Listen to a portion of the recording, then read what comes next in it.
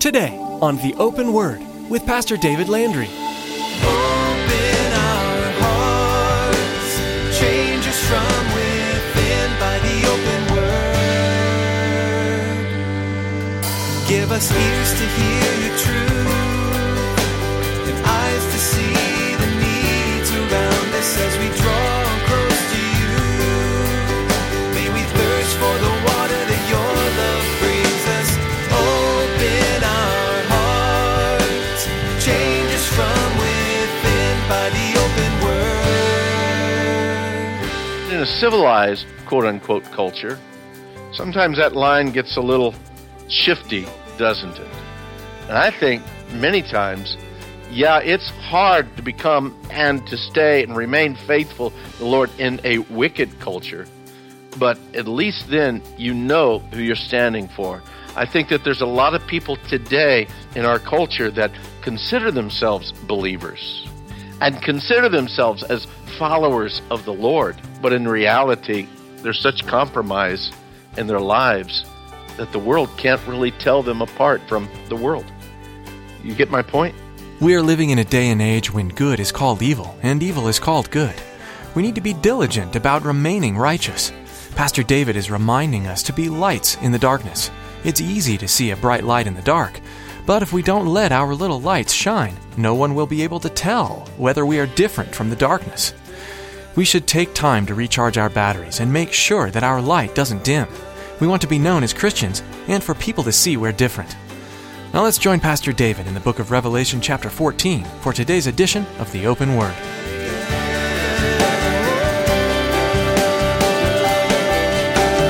Open our hearts, change us from within by the open word.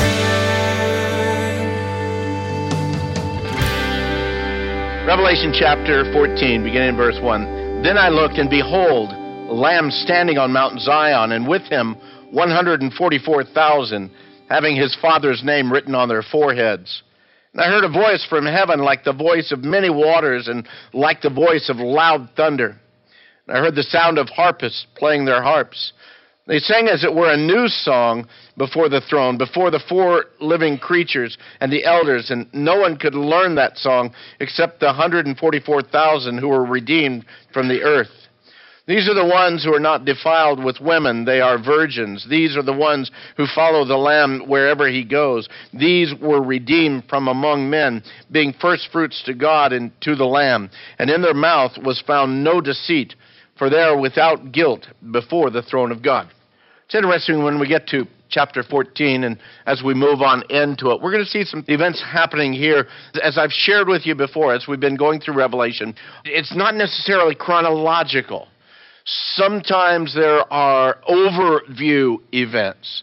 Sometimes there is, again, as we've looked at, some of it being symbolic that we can look at. Yeah, that's definitely symbolic. Some of it's very literal, definitely literal. The best way that we can understand, the best way that we can receive it, is to take the simplest understanding first.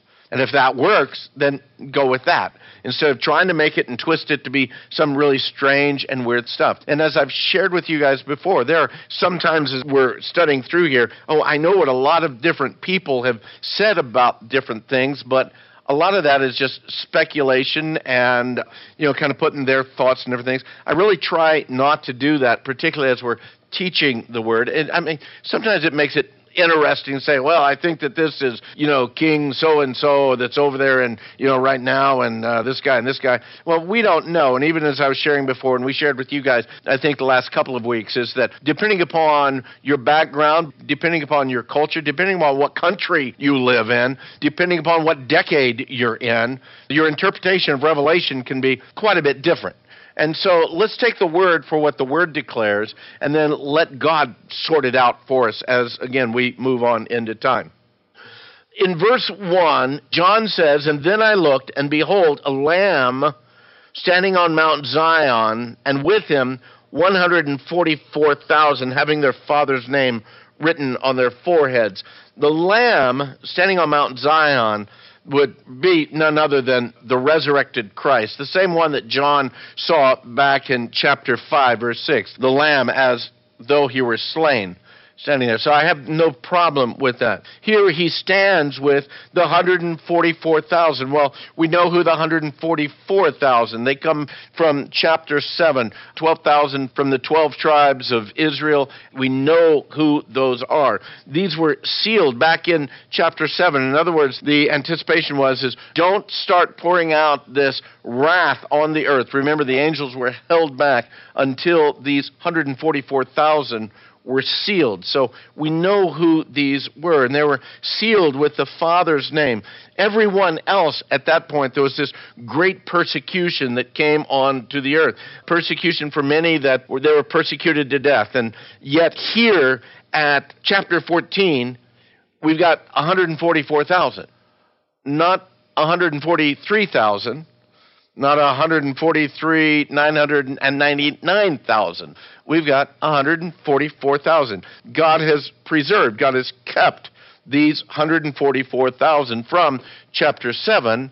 And as we've looked through all these other things and all these other issues that have gone on in the chapters that went from chapter 7 to where we're at now, we know that a lot of people have died.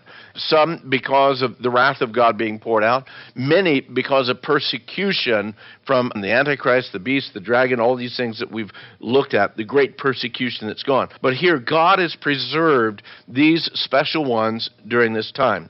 And they're standing with Jesus here on Mount Zion. Now, we could look at this and we think, well, there is a literal Mount Zion. That's the area in Jerusalem where the temple is located and would have been located in John's time. John was very familiar not only with that term Mount Zion, but also that the temple was located. And these would have been standing here during that time of great tribulation, and Christ would have been standing there with them. Hopefully that would speak of the comfort of Christ to them during this time of persecution. However, some look at this, and I tend to agree with this latter understanding, is that they're looking at the heavenly Mount Zion, that really in this case, keep your place there in Revelation. You can actually turn over to the book of Hebrews, and in Hebrews it speaks of this heavenly Zion. In chapter 12, verses 22 through 24, the writer of Hebrews says that we have come to Mount Zion and to the city of the living God, the heavenly Jerusalem, to an innumerable company of angels, to the general assembly, and to the church of the firstborn who are registered in heaven. Isn't that cool? We're registered in heaven. To God, the judge of all, to the spirits of just men made perfect, to Jesus, the mediator of the new covenant, and to the blood of sprinkling that speaks better things than that of Abel. If it is the case, and the 144,000 are standing in the new Zion with Christ there with them, then they've already been martyred, all 144,000. So either they're still on earth, none have lost their life, or they're in heaven now, and all have lost their life. The reason I tend toward that is because of some of the other things that fall into play along in this chapter. They're there with Christ, I believe, to receive the rewards for their faithfulness. This would picture the faithfulness of Christ as he's there to receive them into his presence and to welcome them after they've been faithful witnesses for the Lord during their time there on earth. It also flows pretty easily with, as I said, the balance of this passage. As John sees these 144,000 with the Lamb there in the heavenly Mount Zion, he also hears a voice. Verse 2 says, "And I heard a voice from heaven." Okay, so either they're on earth and they're hearing the voice coming down, or they're in heaven and he hears this great voice. So he hears this voice from heaven, like the voice of many waters, like the voice of loud thunder. And I heard the sound of harpists playing their harps. A voice.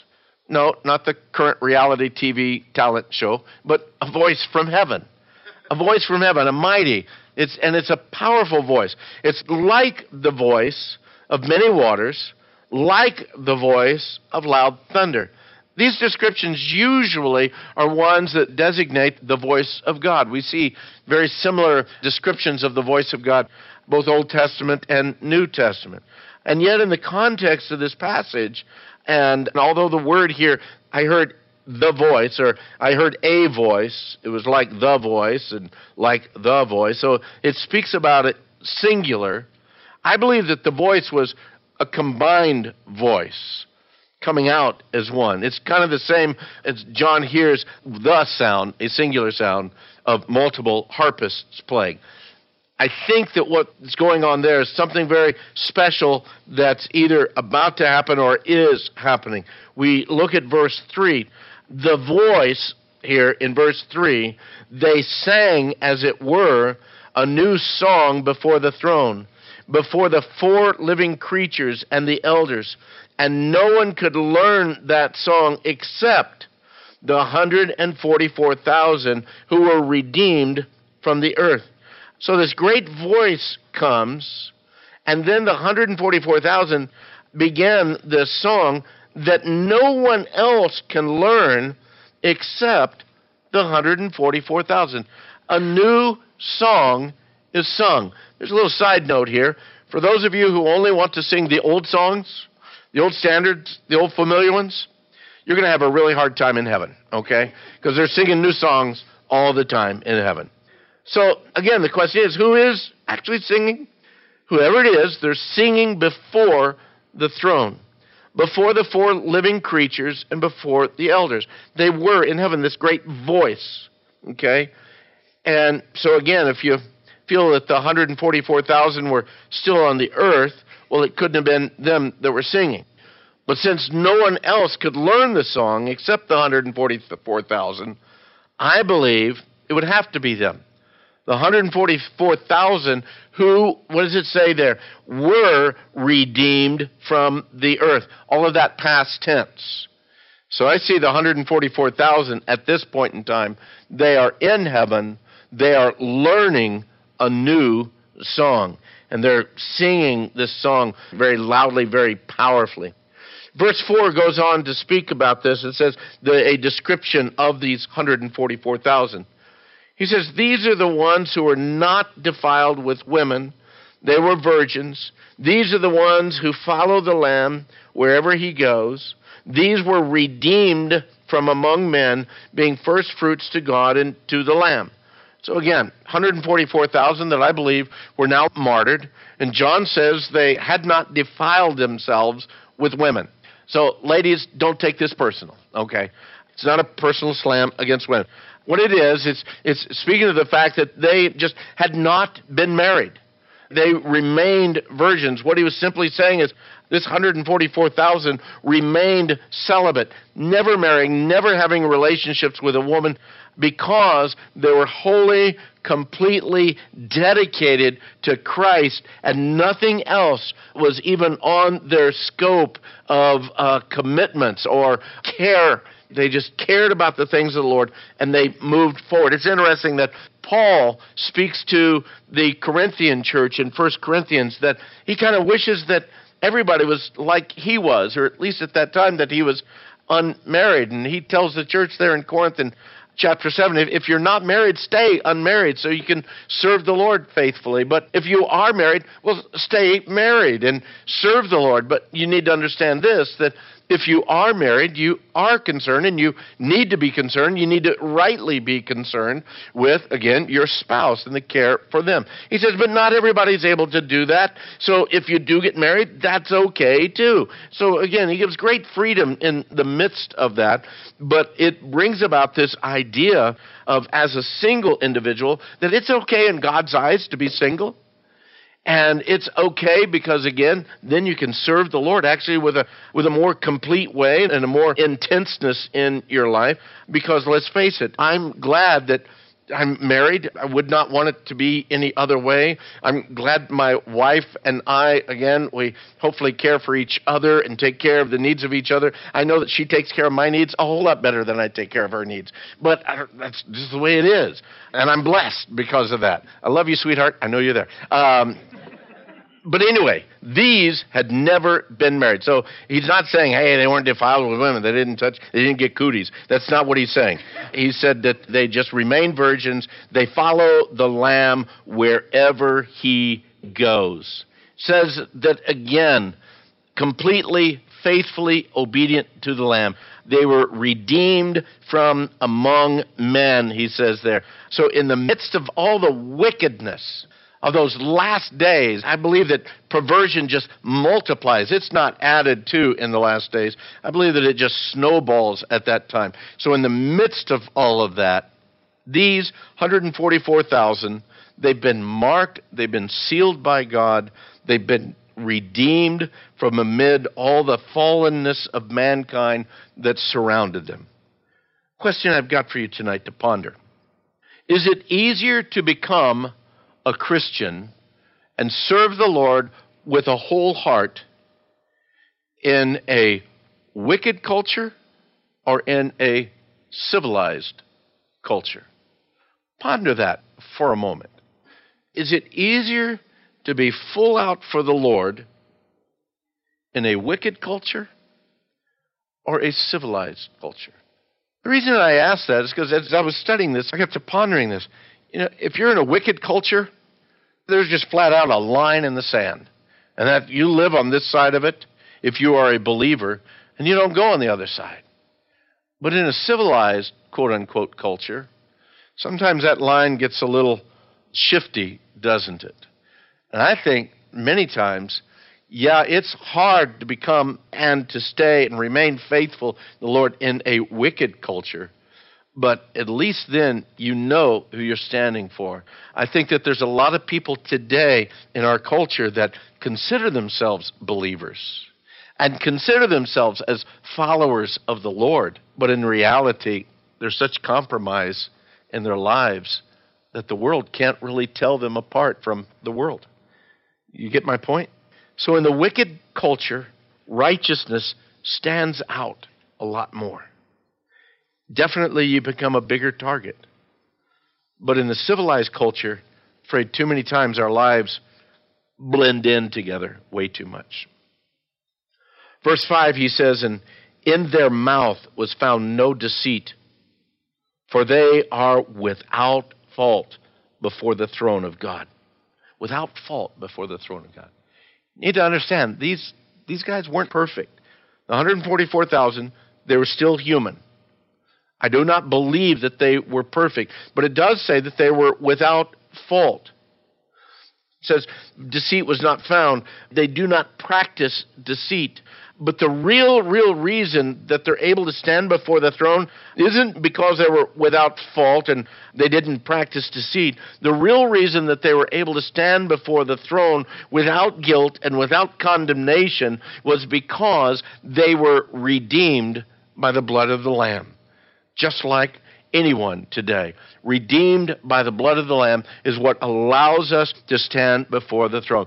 There are many religions in the world even today that continue to push today, some that even have the name of Christian within their description of who they are, and you will never be able to stand before the throne according to their doctrines unless you're able to earn your way to that. And beloved, I know that I can't earn it.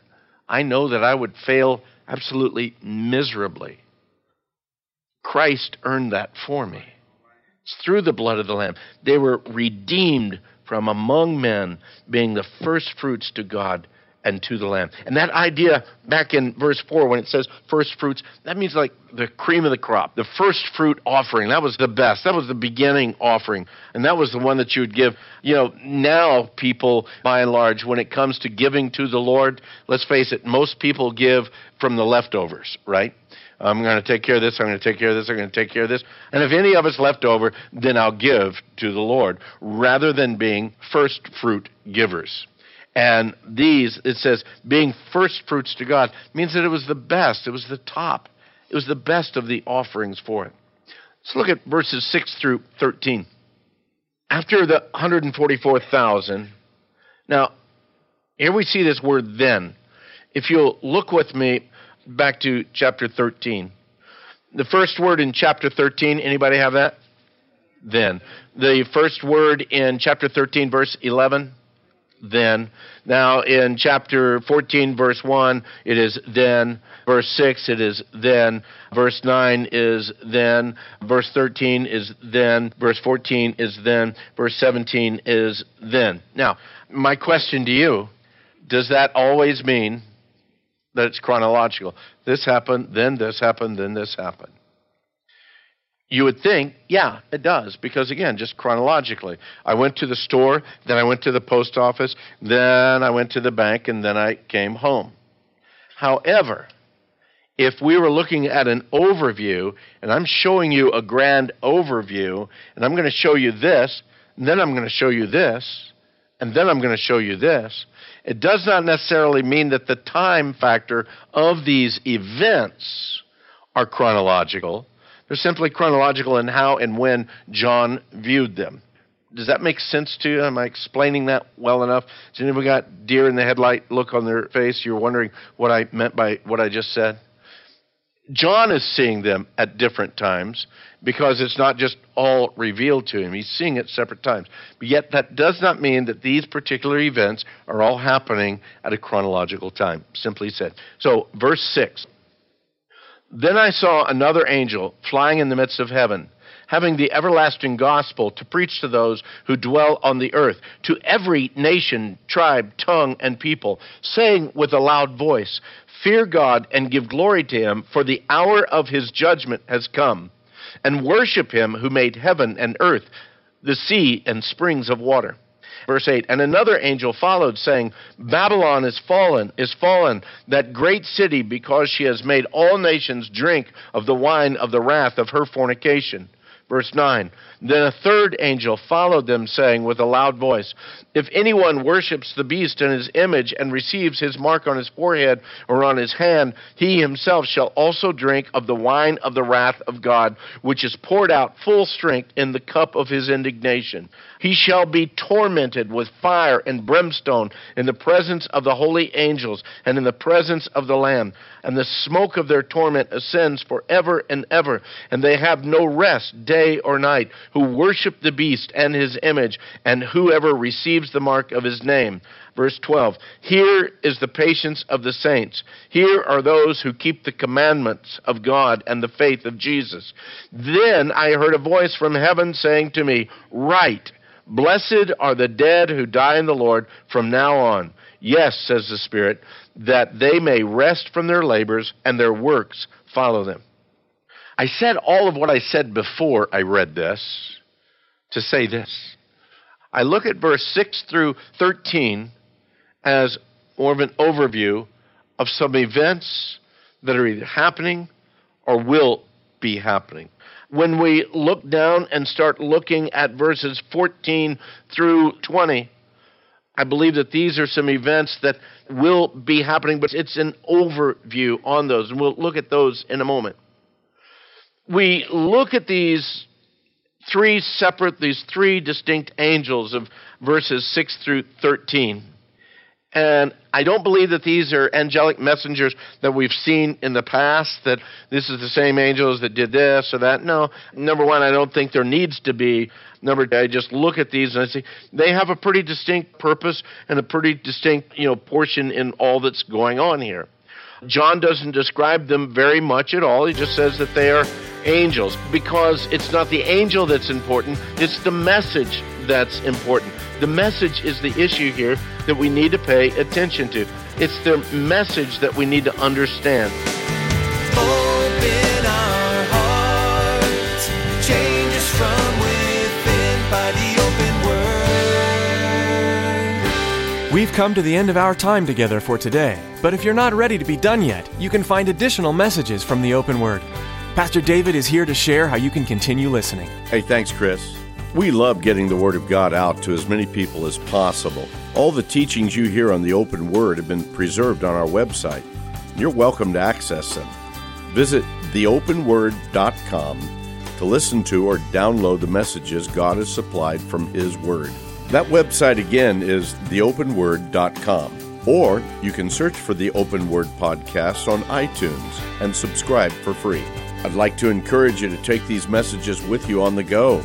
You never know when you'll have a moment of peace in your day. So why not fill it with God's Word? I hope you continue to study the Bible and that it continues to bless you and fill you with His joy. Thanks, Pastor David. We're so glad these resources are available to us whenever we want them. The book of Revelation is so often shrouded in mystery, with its outlandish pictures of winged creatures by the throne of God and roaming the earth. As we continue to study, though, we'll be able to discern how these pictures all point to the one spotless Lamb who conquered all through laying down His life. If you'd like to know more about Jesus, the Lamb, give us a call at 520-836-9676. That's 520-836-9676. We'd love to share the greatest story with you, the one where God came down to earth to join in a relationship with us. That's all for today, but join us next time right here on The Open Word.